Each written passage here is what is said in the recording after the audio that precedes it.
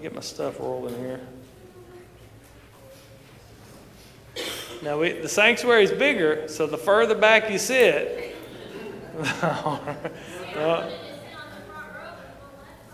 Justin, you won't let your wife sit on the front row? Which one? Hey, I'm doing security. Oh, okay. I feel safer already. All right, so we are getting close to the end of Exodus. I do want to take a moment and just thank Matt and Evan for continuing in Exodus.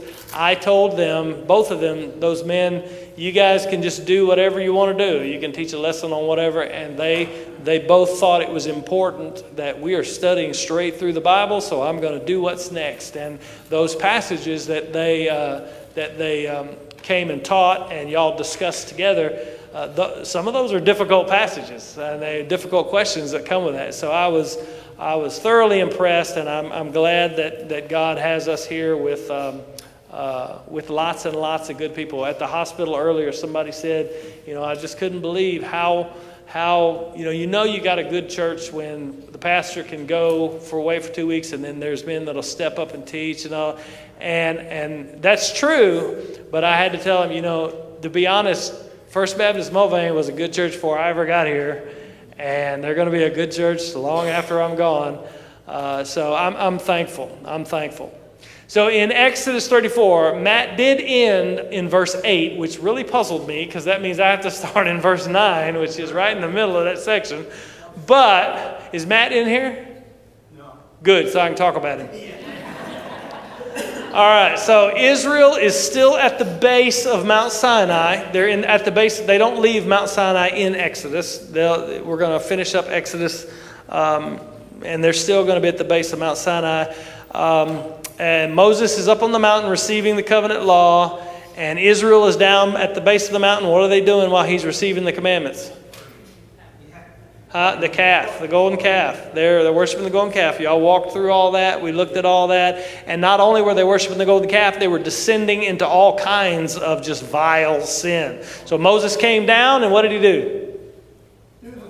He threw the tablets, broke the tablets of stone, and he ended up bringing justice on all of those who were engaged in all of this. It wasn't just the idolatry. They were continually rampaging and involved in all this vile sin.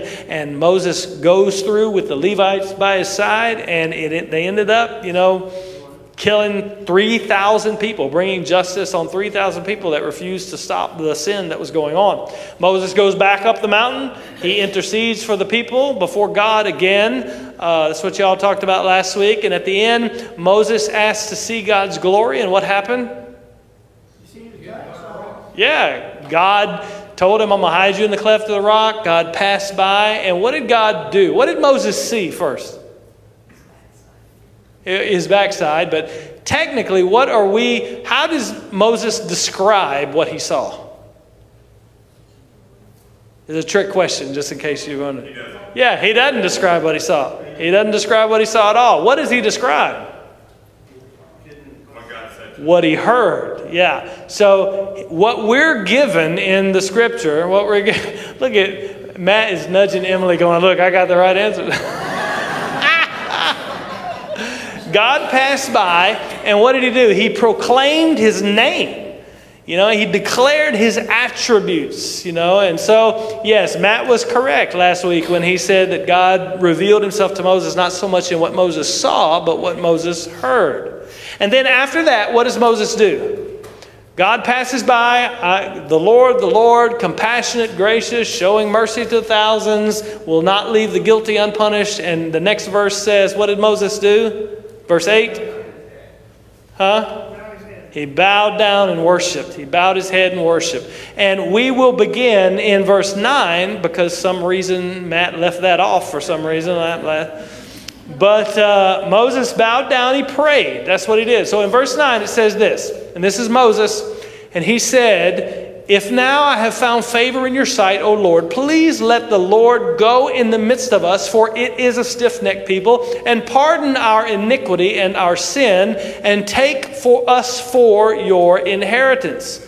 So God declares his love, his mercy, his graciousness, and the final words of what God said according to his attributes were, I will not leave the guilty unpunished. And so that, I think, I can't prove this, but I think that must have struck a chord with Moses because he knows what all's been happening. God knows what all's been happening down at the bottom of the Mount Sinai. So Moses prays again, interceding for these people who had sinned grievously against God. And if you remember our walk through Moses' time on the mountain with God and his prayers to God on the mountain, his intercession for the people on the mountain, you're going to recognize that everything Moses says here in verse 9 are things that he's already prayed for before and things God already answered and promised to do before. Do you see that? To go with us, to be with us, to forgive our sin, pardon our iniquity, to take us for your inheritance. God had already answered those. God had already said, okay, I will do those things. Y'all looked at that last week and the week before. In fact, in Exodus 32, several chapters before, Moses prayed that God wouldn't destroy the Israelites after the calf incident, but that he would preserve them for his glory. He prayed that their sin would be forgiven. He prayed that God would go with them. He prayed that he would be Israel's God. Then in Exodus 33, God promised to do all these things. He said, okay, I'm going to do all these things. That's what Evan talked about over the passage in 33. So here's the question. Is it appropriate for Moses to be asking the same things over again that God had already told him he was going to do? Yes. We do it. We do. Yeah, we do. We do it. We do it. Yes. I think it is appropriate. I don't think Moses is pestering God to make sure God hadn't changed his mind. You know, Moses is, what he's doing is God has revealed his glory, hid him in the cleft of the rock, revealed his glory, proclaimed his name, with all of these attributes attached to it. And Moses is taken aback by this incredible sight, this incredible sound of God's own voice proclaiming his name and who he is and what he will do. And I will not leave the guilty unpunished. And Moses is humbled. He bows. He begins to worship and he prays, well, God, forgive us our sins. He's praying in accordance with the promises that God has already made. We do the same thing. We pray according to what God himself has promised. How many times? Just today, I was praying with a family in the hospital. And I said, God, you promised to never leave or forsake your children. So I know that you are here with them. I know that you're in this room with them. I know that you're ministering to them. And we pray according to his promise. And when we pray according to his word, we pray according to his promise, we know that he hears us and we know that our prayer is answered because he promised that that is what's going to take place. And we do it repeatedly. Now, we don't do it repeatedly in the sense that we make babbling words and we, say that, God doesn't hear us because we say, God, please be with me. God, please be with me. God, please be with me. He doesn't hear us because we do many words and we repeat something over and over and over and over again. But we're called to be persistent in prayer, like the persistent widow Jesus talked about in his parable. In fact, Jesus taught his disciples to pray, give us this day our daily bread. Let your kingdom come. Let your will be done. Lead us not into temptation. Deliver us from evil. And we pray those things in one form or another. It's not that you have to repeat it verbatim, but we pray those things in one form or another every day. God, be with me today. God, don't lead me into temptation. Don't let me succumb to temptation. God, let your kingdom come. And all of those things are promises. God promises that he will not tempt us in the book of James. God promises that his kingdom will come, and it will come in fullness, and we're waiting on that day. And so we're praying according to his promises, and we're praying those things, I don't want to say repeatedly, because when you say repeated prayer, you sound like you're, you know what I mean when I say repeated, like God, please be with me. God, please be. And you think because I say it 800 times that means something? Or like, my whole family is Catholic, and so they do the rosary beads where you say it for how many beads. He doesn't hear you and respond because you say it many, many times. He responds because you're persistent in your heart and you know that this is where it's sought. And I am praying from my heart over and over again. All of you probably know if you've had a loved one that has been sick or a loved one who has had tragedy or trauma or something like that, you know that there's just a repeated longing. God, please heal my child. Please, God, please heal my child. It's not a rote verbatim repetition. It's a persistent calling of the heart. You're my only hope. You're the only hope that I have. And so Moses repeating the same things that he prayed for before is not inappropriate. In fact, it is what God uses to accomplish his will. One of the questions, I watched the guys teach on last Wednesday night and the Wednesday night before. One of the questions Evan posed to you was, do we change God by our prayers? And the discussion was good, and I thought he handled it really well. But he did not say the whole answer that I told him when he asked me. So he says, do we change God by our prayers? I did say it depends, but then I said, from God's perspective, no, we don't change him. He's unchanging. But from our perspective, prayer changes things. And so God uses, in his sovereign plan, he uses our prayers to make things happen. So if you look at it from God's perspective, which our finite minds cannot even comprehend, he knows the end from the beginning. He knows what's going to happen. He's all-knowing. But he has chosen to use our prayers to change things. That's why the Bible says, you have not because you ask not. Our prayers change things. So make sure you understand that. We don't change God, but prayer changes things. Y'all with me? Okay. All right. So there is something different about what Moses prays right here. Do you see it? I know it's been several weeks since I've been here, but Moses prayed all these things before in chapter 32, chapter 33, but there's a slight difference here from those prayers he prayed. I'll give you a hint. The whole world of biblical interpretation sometimes revolves around pronouns and prepositions. So before, he was, God, forgive them. If you're going to blot them out, blot me out. Forgive their sin. What does he say now? God, Lord, please let the Lord go in the midst of us, for it's a stiff-necked people, and pardon our iniquity and our sin, and take us for your inheritance. He asks God to forgive. He's identifying himself with his people. Now, there are two views as to why this is, and I think both might be correct. So the first view is Moses isn't asking for forgiveness for himself for the golden calf incident. Of course, he wasn't there. He wasn't down there, so it wasn't his sin. He's asking for forgiveness for that sin for them, but the sin he's asking for himself is the breaking of the tablets. The anger that threw the tablets down. That very well may be true. It may be true. I told you the last time I was here, there's a debate about whether it was right or wrong for him to do that, and there's good Bible-believing people on both sides. But whether or not that is the case, it doesn't matter. He is mediating for his people, identifying himself with the people in their sin. And that's a picture of? Yeah, Jesus is never the wrong answer. Jesus, although Jesus was not a sinner, he took sin upon himself. He became sin, it says in 2 Corinthians 5:21.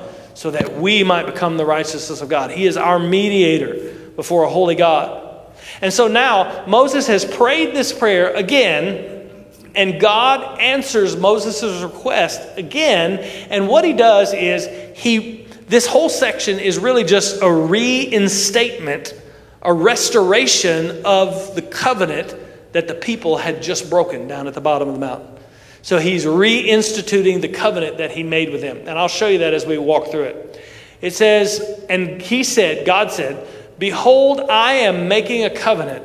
Before all your people I will do marvels such as has not been created in all the earth or in any nation, and all the people among whom you are shall see the work of the Lord, for it is an awesome thing that I will do with you. Observe what I command you this day. We're going to get to those commands here in just a minute. Behold, I will drive out before you the Amorites, the Canaanites, the Hittites, the Perizzites, the Hivites, and the Jebusites. Now, when God says, I am making a covenant, He's not saying I'm making a new covenant with you. He is restoring his covenant with the people, which included all of the promises that God had given them. We know this because right before this section, the section Matt taught last week, he said, go and write the 10 Commandments again on stone. And at the end of this chapter, we're going to see Moses does get the 10 Commandments again. And those are the covenant documents. It's the same covenant. He's restoring the covenant. And so when he says, I am making a covenant, you could say it in this way, I am remaking this covenant. I am restoring the covenant that I've already made with you.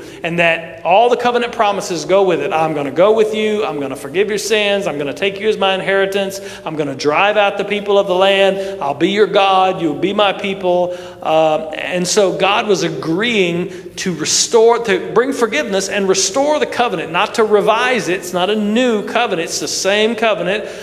It's a restoration of the covenant that they broke, which is amazing, isn't it? I mean, it's amazing that think about where we've been. So we've been at Mount Sinai all this time. God makes this covenant with them. And what did the people say? God said, okay, here's all things I want you to do. Here's all things I'm going to do. And the people said, we'll do it. We're in. We're committed to do it. And within 30 days, they're worshiping a calf, breaking the covenant. God had every right to wipe them off the map. And you have that interplay with Moses saying, I'm going to destroy them and make a nation out of you. And Moses mediates before them. And through this mediator, God has given them forgiveness. God has restated this covenant. And we're going to see the restatement here in a moment. And he is doing it. This is very important. He's doing it not because Israel are such great people. He's doing it so that his name would be glorified in the earth. You see it? He says, listen, I'm making this covenant with you. I say remaking is not the word that's used here, but I'm using it because that's what he's talking about. I'm making this same covenant with you again. We're going to cut new tablets. We're going to write the 10 Commandments on those tablets again, and we're going to go along with the Sinai covenant. And he says, and I'm going to do marvels that your people haven't seen created in the earth or any nation. All the people among whom you are, meaning the people of the land that you're going to, they're going to see the work of the Lord, for it's an awesome thing that I will do. I'm going to drive all of these people out for his name's sake. All through Exodus, we've seen that God saved his people for his glory. You remember all that? He brought Israel out of Egypt in order to display his power and his grace. He said, I'm going to bring you out, and all of Egypt will know that my name is the Lord. And God tells Moses that all the people of the land are going to see the work and be in awe of it when I drive these people out. He's going to lead them through the wilderness and drive out the Canaanites and all the other ites out of the land and fulfill his promise to his people. And God's purpose is the same today, to declare his glory among the nations.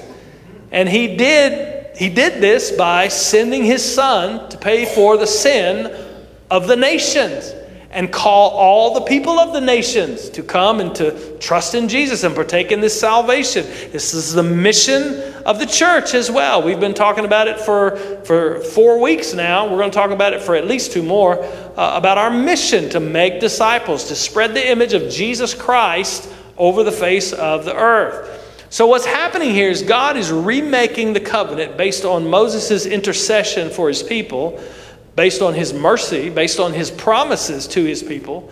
So before Moses goes down from his presence, God in this next section, and I'm going to read the whole section so you just get the whole thing in your mind because there's a lot here. God reiterates some of the commands he had previously given. Not all of them, which is strange, but we're going to talk about that. So I want to read verses 12 through 26. So you can follow me on the screen or follow me in your own Bible. I want you to hear it all at once, and then we're going to go back and we're going to look at them because honestly, it seems a little random what God says. So he says, okay, you observe what I command because I'm going to drive all these people out. And then here is the commands. Take care lest you make a covenant with the inhabitants of the land to which you go, lest it become a snare in your midst. You shall tear down their altars and break their pillars and cut down their Asherim. Asherah, y'all know what Asherim is? Asherah poles, yeah. Huh? Yeah, the goddess Asherah, the fertility goddess, was the consort of Baal, who was a Canaanite god. So you're going to tear down all their pagan worship stuff. For you shall worship no other God, for the Lord, whose name is jealous, is a jealous God. Lest you make a covenant with the inhabitants of the land. This is why he doesn't want them to make a covenant with the people of the land. And when they whore after their gods and sacrifice to their gods, and you are invited, you eat of his sacrifice. Don't make a covenant with them, because when they're doing their thing and they invite you, you'll be tempted to go and participate. And you take of their daughters for your sons, and their daughters whore after their gods, and make your sons whore after their gods. You shall not make for yourself any gods of cast metal. You shall keep the feast of unleavened bread. 7 days you shall eat unleavened bread, as I commanded you, at the time appointed in the month of Abib. For in the month of Abib you came out of Egypt. All that open the womb are mine. All your male livestock, the firstborn of cow and sheep, the firstborn of a donkey, you shall redeem with a lamb. Or if you will not redeem it, you shall break its neck. All the firstborn of your sons you shall redeem, and none shall appear before me empty-handed. 6 days you shall work, but on the seventh day you shall rest. In plowing time and in harvest you shall rest. You shall observe the feast of weeks, the first fruit of wheat harvest, and the feast of ingathering at the year's end. 3 times in the year shall your males appear before the Lord God, the God of Israel, for I will cast out nations before you and enlarge your borders, so no one shall covet your land when you go up to appear before the Lord your God 3 times a year. You shall not offer the blood of my sacrifice with anything leavened, or the sacrifice of the feast of the Passover remain until morning. The best of the first fruits of your ground you shall bring to the house of the Lord your God. You shall not boil a young goat in its mother's milk. Now, that's a lot, right? And it seems like it's in random order, you know. Sometimes it's hard to see what's going on. And often we read this section and we just say, well, God's just repeating some of the things he said earlier. If you've been here through Exodus, every single one of those commands he has said before. And we've walked through them and we've explained them before. So in this almost seemingly random list, he doesn't repeat every law and every statute that he has given over the course of Exodus. So why does he repeat some things and not other things? When he's reinstating the covenant, why does he just repeat these things? Anybody know? I don't expect you to know, because I didn't know until I learned this week. So remember the context of the last few chapters. Israel had just broken the covenant by committing adultery. Well, God calls it adultery. Idolatry, worshiping the golden calf. But now God had forgiven their sin. He was restoring the covenant with them, which is why he had the new tablets made with the commandments on them. And now they were going to continue their journey to the promised land for his glory. So the things that God does restate here to Moses are the things they need to hear and be reminded of to keep them from falling into idolatry again. The things that would help the people grow in their love for God alone, instead of being drawn away to the temptation of idols. Because when they get to Canaan, they're going to see all the idols and they're going to see all the stuff again. These are things to help keep them from being tempted to give themselves to other gods again. So God begins by telling them what not to do. So in verses 12 through 16, it says this: take care lest you make a covenant with the inhabitants of the land to which you go, lest it become a snare in your midst. You shall tear down their altars and break their pillars and cut down their Asherim, for you shall worship no other God, for the Lord, whose name is jealous. Your translation may say the Lord is jealous for his name, is a jealous God, lest you make a covenant with the inhabitants of the land, and when they whore after their other gods and sacrifice to their gods, you're invited, you eat of his sacrifice, you take of their daughters for your sons, and their daughters whore after other gods, and make your sons whore after their other gods. First thing he says, what not to do. Don't yoke yourself with any of these people. Don't make covenant with any of these people. They were not to align themselves with any of the people in the land. Make no covenant with them. To do so would be a snare, he says, a snare to you, because it will lead you into idolatry. Basically, in this text, God is just reiterating what he said in Exodus 23. You shall make no covenant with them and their gods. He puts them both together. They shall not dwell in your land, lest they make you sin against me. For if you serve their gods, it will surely be a snare to you. A lot of the same language used there is used here in Exodus 34. There is to be no covenant made with the people or their gods, because the true God has made an exclusive covenant with them. They're not to yoke themselves with the world and the way the world does things, and they were to remove them from the land. Do you remember why? We get so far into Exodus and we get into Joshua, and they're just killing everybody. You know, they're just running them out of the land. And sometimes we think, oh, these poor innocent people. What? You remember why God waited 400 years to remove them from the land? And when God sent Joshua in after the 40 years in the wilderness, he said, you don't leave nobody alive, you drive them all out. Remember why? Huh? Gave them 400 years to repent. Back in Genesis 15, 16, I think, when he made the covenant with Abraham, he said, in 400 years, I'm going to bring your people back to this land because the sin of the Amorites is not yet full. He gave them 400 years to repent. So, you know, we get the picture because, you know, we see all the Hollywood movies and we get the picture of just militant, angry, evil Israel rushing through villages and poor little housewives and stay caught up in there. The reality is these were wicked pagan people. I'm sure that there were children and there were women and there was all that kind of stuff going on. You even see that in the book of Joshua. But the Canaanite culture was horrid. You know, child sacrifice, offering sacrifices to Molech and to Baal and just the things that you see in Leviticus. You know, don't lie with another man and just all the vile practices that they were not to do. God says, because the people I'm removing from the land engage in these practices. So God was, yes. Do you find it interesting that all the things like he's starting to command them here, they do? He says, don't do this. And then in Joshua, they do. They make a covenant with you. Yeah, we'll get to that. They don't wipe everybody out. They do intermarry. They do these things. They do. It seems so serious. They seem so bought in. And almost all of them, they break. Yep. 70 years later. Everybody hear that? Yep. He said, it seems weird that they go right down the line not doing exactly what God told them to do. You know, they do make covenant with people. They do not drive all the people out of the land. They do. Yeah, we'll get to that in just a moment. So they're not to yoke themselves. They're not to make covenant with these people. And in verse 15 and 16, which we looked at a moment ago, I'm going to zip past this one. It says, lest you make a covenant with the inhabitants of the land, and when they whore after their gods and sacrifice to their gods, and you are invited, you eat of his sacrifice. Covenant with them would lead to temptation in their worship. And you take their daughters for your sons, and their daughters whore after their gods, and make your sons whore after their gods. These verses describe why it was so important not to make a covenant with these people, not to yoke yourself with these people, the people of the land.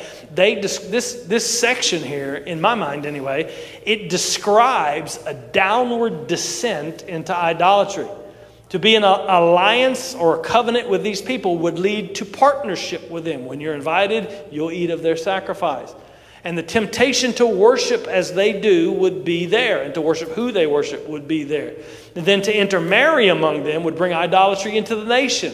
And here, God is likening idolatry to prostitution. That's why he uses the word whoring, through the whoring after these other gods. God warns the people that making covenant with the people would bring the temptation to worship idols. That's why he is reiterating these particular commands and not other commands, because this is what they were just guilty of. They were just worshiping. He's telling them this is what you don't do in order to keep yourself from this temptation that you just fell into. And wouldn't you know it, just as Matt said, all the warnings turned out to be exactly right. When Israel entered into the land, they did make a covenant with other nations, albeit they were deceived by the Gibeonites, but they did make covenant with other nations. They did allow the pagan altars to continue standing. And, I mean, who could have guessed? They were seduced into idolatry again. And their children as well. In fact, idolatry was the main sin of Israel all through her history. We could walk through the time of Judges, the days of Josiah. When Josiah came and brought reform, it was because all the rampant idolatry was going on everywhere. They had forsaken God's law. They hadn't been abiding by God's law. In fact, the book of God's law was hidden way off somewhere, and they had to go get it. You know, we could walk through all the days of Ezekiel when he prophesied. We could walk through the history of Old Testament Israel, and it was always marked with idolatry. God reinstates the command with certainty. Now, if we back up to verses 13 and 14, which we just read, he also tells them, not only do you not make covenant with these people, but you don't leave their worship places standing. You don't leave their altars. You don't leave their Asherah poles or their Asherim, whatever you want to call them. They were not to let these things remain. So God was going to drive out the people of the land, and they were going to leave all their altars behind, presumably. These would, if they remained standing, they would be a continual temptation for the Israelites to worship either the God the altar represented, or worship the true God with a what do you call it? A defiled altar that was not the way God, not the altar God commanded them to use. God wanted them to worship Him alone. God wanted them to worship Him alone in the way that God said to worship Him. They were not to use these altars. So God tells them to tear them all down. Don't leave them standing, or they will be a snare to you, He says. Because God is a jealous God. Like I said earlier, this could be translated, He's jealous for His name. And so He says, this is what you don't do to fall into the sin that you just fell into. Number one, don't make covenant with the people when you get to the land. Number two, don't intermingle with them, with your sons and with your daughters, and don't leave their worship sites standing. And then finally, he caps it off with verse 17, saying, you shall not make for yourself any gods of cast metal. Why would he say that? That's what you just did. That's what you just got through doing. Don't do that. Here's a question for you Bible historians. Did Israel ever make any more idols for themselves? That's not a trick question. Yeah, they certainly did. In fact, they made the same idols that Aaron made. In 1 Kings chapter 12, verse 28, Jeroboam said this. Now, this is after the kingdom split, north and south. Now the kingdom will turn back to the house of David. He was worried about people going to Jerusalem rather than coming up and worshiping there in the north kingdom.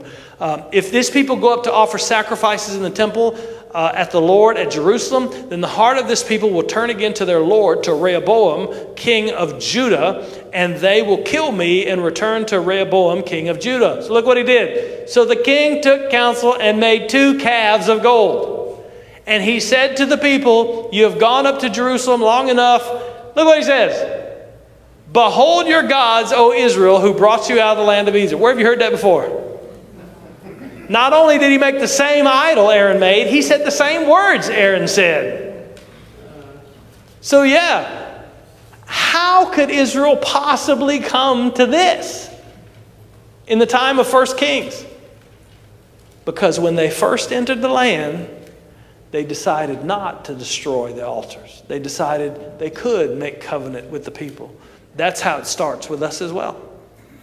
We allow ourselves to toy around with the things that tempt us to sin, toy around with things that are growing in our lives to become idols. But the fact remains, when you dance with the devil don't change. He changes you. We're called to be in the world, but not of the world. We're called to separate ourselves from idolatry in all of its forms. And you could make a good case that anytime we sin, it is a form of idolatry because we're putting self above God's command. We're putting whatever this is above God's command. In fact, Paul says that not concupiscence, but covetousness is idolatry. So what do? We go to war against idolatry. That's what he's saying. Don't hang around with these people. Don't make covenant with these people. Don't have their stuff in your midst. Don't have their worship stuff in your midst. Don't allow intermarrying with them, that their gods would be brought into your, their worship practices would be brought into your nation, into your families. He's saying if your eye causes you to sin, pluck it out. God wants our relationship with Him to be exclusive. He is our God. We are His people. We need to guard our hearts. And at the first sign that something, anything, even good things, are pulling us away from our devotion, our worship, our obedience to God, we are to tear it out. Now that doesn't mean, like Cameron talked about when he preached about family being it doesn't mean tear your family out. It means you need to go to war on that sin that's in your heart. You need to tear it out of your heart. Like the Israelites, it happens the same way it happens to them, it happens to us. First, we make a truce with it. We tolerate it. We tolerate it in our presence. We tolerate it in our lives. We tolerate it in our household, whatever the sin is, whatever the idol is. Soon we're drawn into, you might not like this terminology, but you're drawn into worshiping it. I need it. I deserve it. We're drawn into living for it. So here God tells people, this is how I'm remaking this covenant with you, and I'm going to reiterate some things to you that will help you to not fall into the same thing that you just came out of, that almost cost you your life. Remember, God said, I want to destroy all these people, and I'm going to make a nation out of Moses. So God tells them what not to do in order to protect themselves from idolatry when they're in the land. Don't covenant with these people. Get rid of all the stuff that's idols and worship, the things that they worship in the land, and don't allow this intermingling to happen where they're bringing their gods and their sin and their stuff into your presence, into your homes, into your nation. Now God is going to tell them what they are to do to continue to grow in their love for Him alone and not be tempted to go after idols. Y'all with me? Any questions? Sorry, I've been talking a long time. Ooh, it's 7:15. Yes. All right, I'm going to do this one quickly. In this next section, we've already read it, so you know what's coming. There's a lot of stuff, and it's all mixed together. So to help us understand it better, what I've done is I'm going to summarize the commands into 3 categories and show you the verses that apply in the category in the way that I see it. So you can push back on it. It'll be fine. We'll discuss it, whatever you want. So he told them what not to do. Don't allow this. Don't make a truce with this. Don't allow this to intermingle with you. Don't be a party of this. Now he tells them what you must do to foster your love for the true God so you won't fall into these patterns of idolatry. And the first category is to keep regular patterns of worship. He tells us this in verse 18 and then 22 through 25. First he says, you shall keep the feast of unleavened bread. 7 days you shall eat unleavened bread as I commanded you at the time appointed in the month of Abib. For in that month of Abib you came out of Egypt. We've already had that command before. Keep the feast of unleavened bread. And then in 22 through 25, he tells them to observe all the feasts exactly the way that he's commanded them to observe. You shall observe the feast of weeks, the first fruits of the wheat harvest, and the feast of ingathering at the year's end. 3 times in the year shall all your males appear before the Lord your God, the God of Israel. For I will cast out the nations before you, enlarge your borders, so no one will covet your land when you go up to appear before the Lord your God 3 times a year. Now, we've already gone into depth previously in previous chapters about each of the 3 feasts and what they signify and what they pointed to. So we're not going to do that. But just suffice it to say, all the feasts celebrated and reminded Israel of the salvation God had given him. The Passover, the Feast of Weeks, which was Feast of Pentecost, and then ingathering. We've already talked about all of those things. And each one was a picture of the salvation that God and the provision that God had provided for him. So God repeats the command that all the men appear before him at these feasts 3 times a year. And he does so, God's showing them how they can keep themselves from idolatry. The idolatry they just fell into, and how they can grow their love for the one true God. As they worshiped in these feasts, they were reminded in tangible ways of God's saving grace. The lamb of the Passover, the Feast of Weeks included the booths and the coming out of Egypt, and that picture of living in tents. And all of these things reminded them of God's salvation and His grace, His ongoing care for their needs. And God even anticipates the excuses that some people might use to not go to one of these feasts. So if all the men of Israel left their fields and their homes at specific times every year, what's the danger? Yeah, you'd be not only would you all be in one spot, but you'd be open. Your land and your home be open season for raiders. They all know on this day, every man's going to be gone out of this Israelite town. Let's go raid it. They all know on this particular day, they all go up to this feast, that all these fields are going to be ripe for us to plunder. They would be susceptible for people seizing their land. So someone would say, I can't go. The whole city would be unguarded. The whole field would be unguarded. We can't do that. God says, listen, you obey my command. I will protect your home. I will protect your land. So by remembering to keep these regular patterns of worship and remembrance of God's salvation and what God has done, they would grow in their love for God, and they would flee idolatry. They would be able to stand against the temptation of idolatry.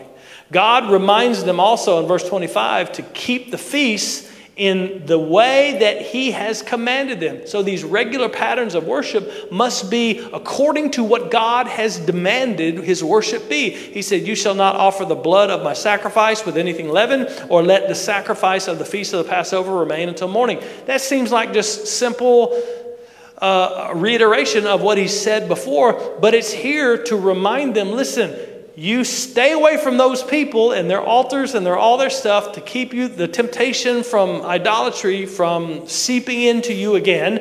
And then you keep these regular patterns of worship the way I've commanded you to do them, so that your love for me and your understanding of my salvation will grow, and your heart will love me more than all of the idols that you're tempted to be, infatuated with and all those things. So He says, keep these feasts. Well, what does that mean for us today? Do we keep any feasts? Come on. Thanksgiving. Who said that? Well, is there a meal that we partake for remembrance of God's salvation? Absolutely. Absolutely. The Lord's Supper is a continual reminder. Do this in remembrance of me until I come, of the salvation God has given us. Regular patterns of worship help us to grow in our love for God. That's what Dave and Cameron were preaching on in worship. Well, Dave was preaching on corporate worship as we're doing Worship Connect Serve. They help us grow in our love for God as we're reminded of the salvation. We need to be reminded. I know you may think that you've got it in your brain and you know the gospel. I know the gospel too, but I need to be reminded. Let me tell you what, when I'm struggling and when I'm hurting and when I'm going through suffering and when I don't know where to turn and just all kind of things are it happens to me just like it happens to everybody else. There's a couple of people that I go to that I would consider my mentors, my disciplers, whatever. And you know what happens? Every time they tell me what I already know. They tell me the gospel. They tell me my place in Christ. They tell me who I am in Christ. They tell me I already know that, but I got to be reminded. I need to be reminded just like everybody else. So these regular patterns of worship, We're reminding ourselves of what Christ has done, who He is. It keeps our love burning for Jesus Christ rather than for the trinkets and the shiny things of the world. It's important. And the next thing He tells them, I really got to hurry, is not only do you keep regular patterns of worship, but you keep regular patterns of the Sabbath as well. He says 6 days in verse 21, you shall work, but on the seventh day you shall rest. In plowing time and in harvest you shall rest. God reminded them of His command that He'd already given. Matter of fact, this is like the 5th time in Exodus He's talked about the Sabbath. Day of rest, holy to the Lord every week. And again, He anticipates the excuse why people won't keep the Sabbath. The excuse that would tempt them to forsake the Sabbath. We've got to plow. We've got to get this out before the weather hits. We've got to harvest. We've got to get the seed in the ground. Otherwise, it's not going to grow on time. We're not going to have food to feed our family. He says 6 days you work, on the 7th you rest, and you do it in plowing time and you do it in harvest time. If ever there was a time that seemed appropriate to break the Sabbath, it would be when, hey, the crop needs to come in or it's going to spoil. Or when there's a window in the weather that you're able to plant, But even then, God commands it. You take a day of rest when you're building my tabernacle. You take a day of rest when you're building your own house and your own fields. Now, that, my friends, would take an act of faith. You imagine? I know a lot of farmers where I'm from, and a lot of them are like, oh no, we got to go now. Not all of them break the Sabbath, but what I'm saying is, sometimes it's urgent. If it rains 3 weeks in a row and it's planting time, it's urgent, buddy. You got to get that seed in the ground. You got to get it in now. If there was ever a time that you would break the Sabbath, that you would say, justify, I got to do this today, it would be during plowing and harvest time. God says, no, you keep my Sabbath in plowing time and you keep it in harvest time. In fact, He's basically telling them, you have to plan your week around the Sabbath rather than vice versa. And we've already seen in Exodus, this command applies to us as well. Christians honor the Sabbath by keeping the Lord's Day holy, 1 day in 7, devoted to God. For us, it's the same thing. It takes faith and obedience. We must do what God says and trust that 6 days are enough to do the work God's called us to do. God reiterates this command to show us that keeping a weekly day of rest nourishes our love for the one true God.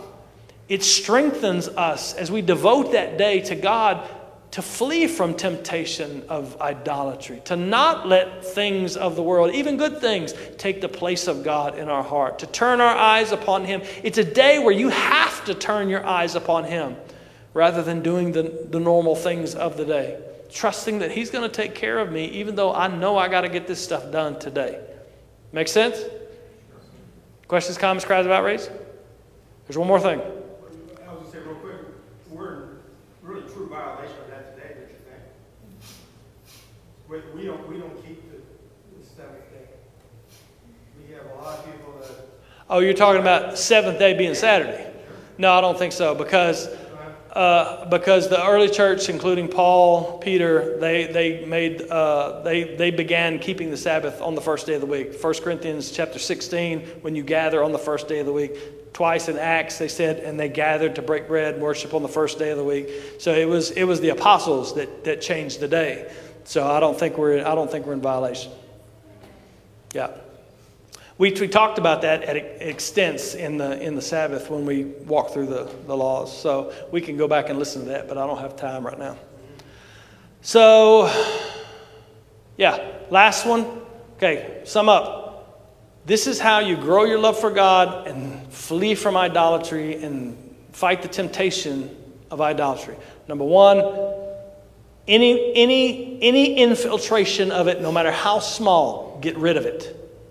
So don't make covenant with them. Get rid of the altars.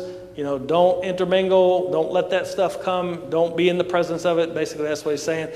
That's what you don't do. What you do is you keep regular patterns of worship, as God has commanded. You keep regular patterns of the Sabbath as God has commanded. And the third thing is you give God the first and the best of all. He said, all that open the womb are mine. All these are just repeats of what God has said before in Exodus. All that open the womb are mine. All your male livestock, the firstborn of cow and sheep, firstborn of the donkey, you shall redeem with a lamb. Or if you will not redeem it, you shall break its neck. All the firstborn of your sons you shall redeem, and none shall appear before me empty-handed. And then he says, the best of the first fruits of your ground you shall bring to the house of the Lord your God. You shall not boil a young goat in its mother's milk. That goes back to the way that they worship. So God says the third thing, God just gives the commands. I'm saying the third thing is that we give God what is first and what is best, what is due him. And he talks about your animals, he talks about your harvest, he talks about your children. You know, we talked about all of these in Exodus before. We redeemed the firstborn child. God doesn't allow child sacrifice, so there isn't any of that. A donkey, he says, you break its neck or you redeem it, because a donkey is an unclean animal. So he's reiterating the commands that he had given many, many times in Exodus. So here's my question. How does this, giving our first and best, foster our love for God? Grow us in our love for God. We love him the way we're supposed to. We want to honor him with our best. Yeah, he said if we love him the way we're supposed to, we want to honor him with our best. And indeed, that's true. And sometimes giving of our best, and we're not talking just about money, but money is included for sure. We give our offerings. We do. We got boxes on. I don't know if we ever pointed those out to you guys, but we put the offering boxes on the deal. We're not just talking about that. He's talking about your animals, your harvest, your children, all of life. You give him your best. You give him what's due him. As Cameron said on Sunday, you give your body as a living sacrifice. You know, in fact, in the biblical literature, in the New Testament, in the Old Testament as well, in fact, in reality, to love is to give. God so loved the world that what did he do? He gave his son. You know, God's love to us is the example of what our love should be to him. He wants the best of us. He knows we're sinners. When I say the best of us, I don't mean, you know what I mean by that, right? He wants us to love him with all we are, and to honor him and love him as he loves us. He wants the best of our worship. He wants the best of our devotion. He wants the best of our love. He wants the best of and sometimes it's training wheels that train our heart of how faithful he is and how good he is when we give, especially when it's sacrificial. You know, there's one man, I can't remember his name, but he says, you know, there's a lot of discussion about tithe and whether Christians in the New Testament era are required to give 10%, which is technically what tithe means, a tenth. And I'm not getting into all that. But there's one guy who says that tithing, setting yourself at 10%, is just a training wheel to let you learn how to give, learn how to love in that way. And so, you know, we went through these laws. God doesn't keep their firstborn son. The firstborn son comes back home with you. You know, you just go and you redeem him to the Lord, dedicate him, give him to the Lord, and then he comes back home with you. But he belongs to the Lord. In fact, they all belong to the Lord, but they were to be dedicated to the Lord. So what are some sacrifices that we offer him? They're not lambs, and they're not grain, and they're not donkeys. What are the sacrifices we offer him?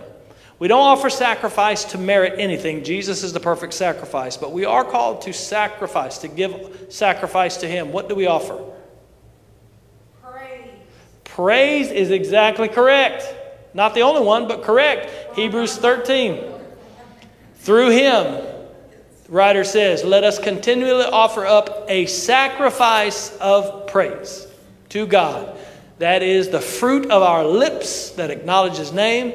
Do not neglect to do good and to share what you have, for such sacrifices are pleasing to God. So, like Cameron preached Romans 12, offer your body as a living sacrifice. We have sacrifices that we give to God, not to merit salvation, not to merit favor, not to merit grace or to earn heaven, but because we love God and he's given us everything. Anything else? Any other sacrifices we offer? Time, for sure. Our lives. Time of our lives, like that, that's a song, but you know what I mean? Like, when Your Bible study every day. Yeah, absolutely. Your labor, sure, when you serve, absolutely, it's a sacrifice. I think the question really should be, what do we not sacrifice to God? Because the answer should be nothing. We should give him everything. Janet said that she thinks the question should be, what do we not sacrifice to God? Because we should give him everything. Yes? You were asking earlier why we give God the best. He gave us the best.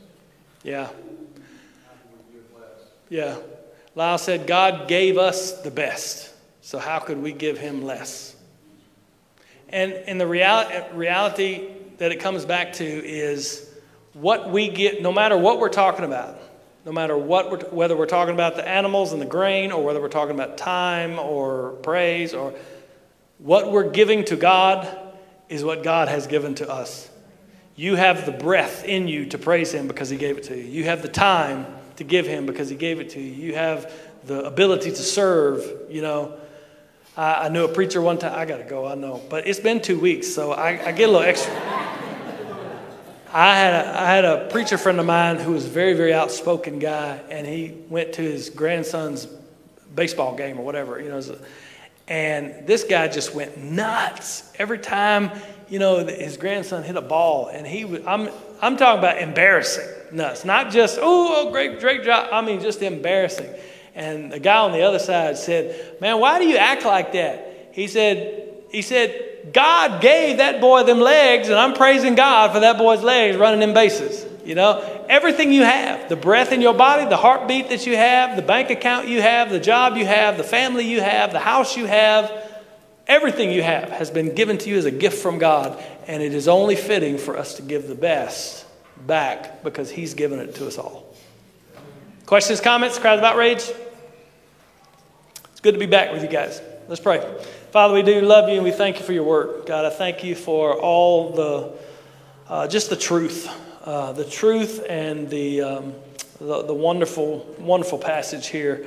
God, as we continue with this text in Exodus 34, and we talk about Moses' shining face next week, God, I pray that you would just show us what that means for us in the New Testament interpretation and just what it means to be in your presence. God, I pray that you would just be with us this Sunday as we're going to be talking about connecting and discipling relationships, and